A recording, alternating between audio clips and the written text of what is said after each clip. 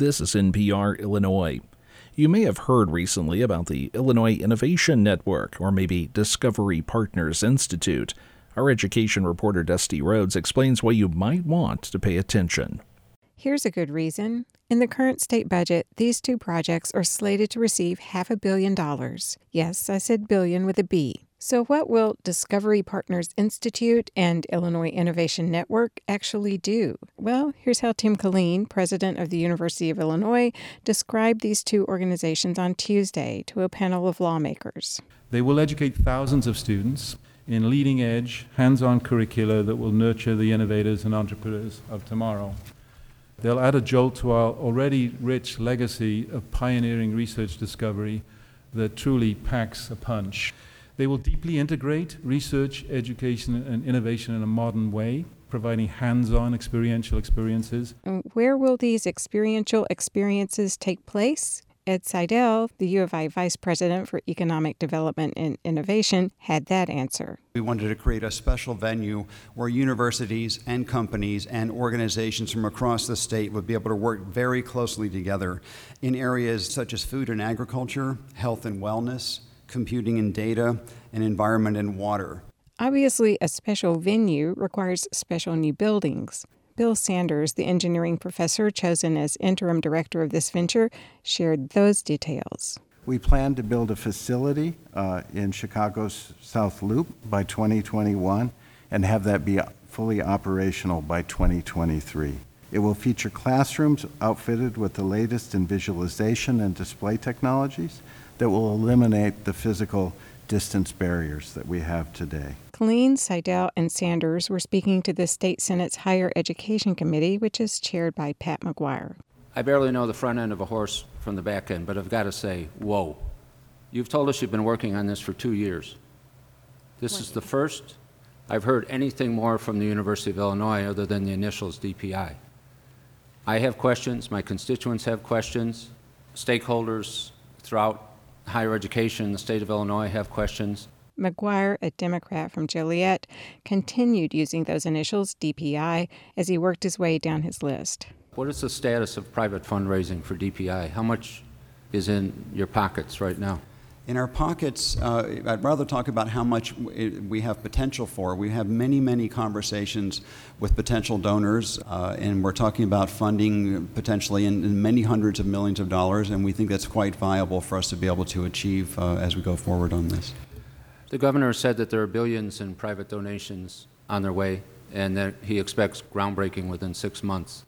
I think he made that statement in June. Do you expect to break ground before the end of the calendar year? Well, we expect to be able to announce a groundbreaking timetable in a matter of weeks to months. We're working intensively through all the procurement issues and every hoop that we need to get any donations of land papered up so that we can actually have an announcement. We're not going to plan premature announcements, but we certainly think we're close to a groundbreaking timetable. The proposed site of DPI is in an area called the 78, owned by the real estate development firm called Related Midwest.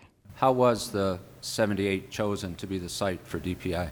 Related Midwest came to us with a donation proposal, verbal, that we got very excited about because it's that particular location is on the riverfront, it's downtown Chicago, it doesn't displace any communities, it's large.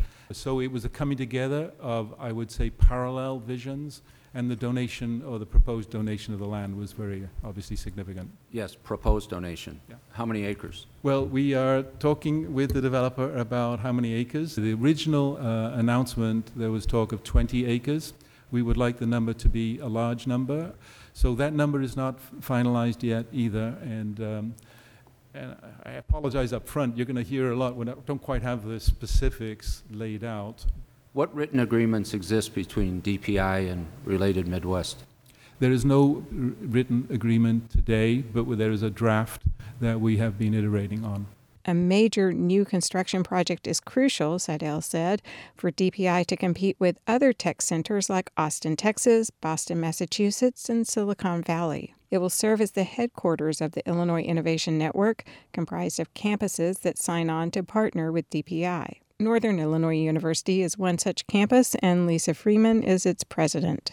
The city of DeKalb and NIU are very excited about this opportunity to build on our heritage. Barbed wire was invented in DeKalb. Everybody knows about DeKalb genetics and the flying ear of corn, and this is an opportunity for us to return to those roots in a very different environment, take advantage of our area as a peri-urban area, our university as a university that brings together students who come from urban and rural and suburban areas, some of whom grow our food and some of whom think food comes in a package.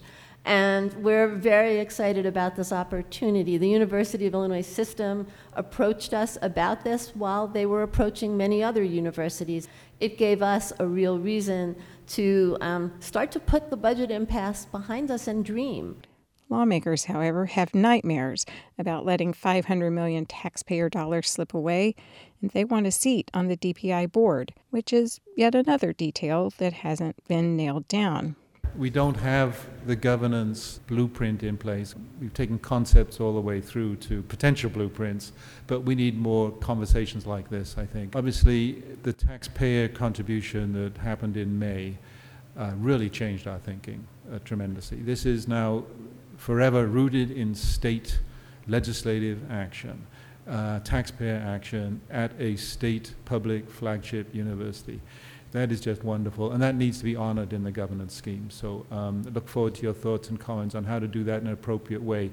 Now, there are lessons to be learned about governance systems, slowing things down, food fights, and we don't want our faculty to recoil from a governance system that looks like it's not going to liberate them to do amazing things.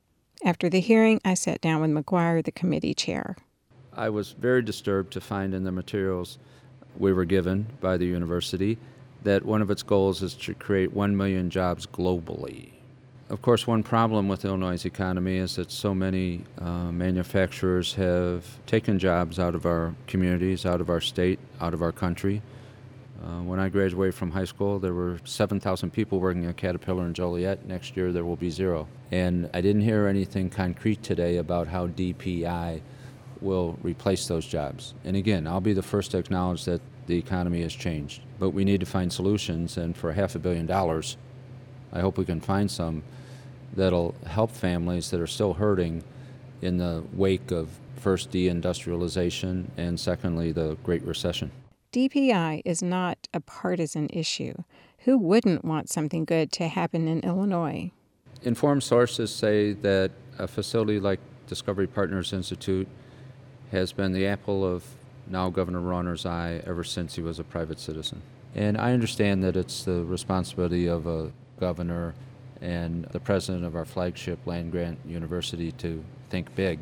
Again, what's that going to do for the working families and the not working families of Illinois? McGuire had concluded the hearing by asking Colleen to give the committee monthly reports on DPI. The university president agreed.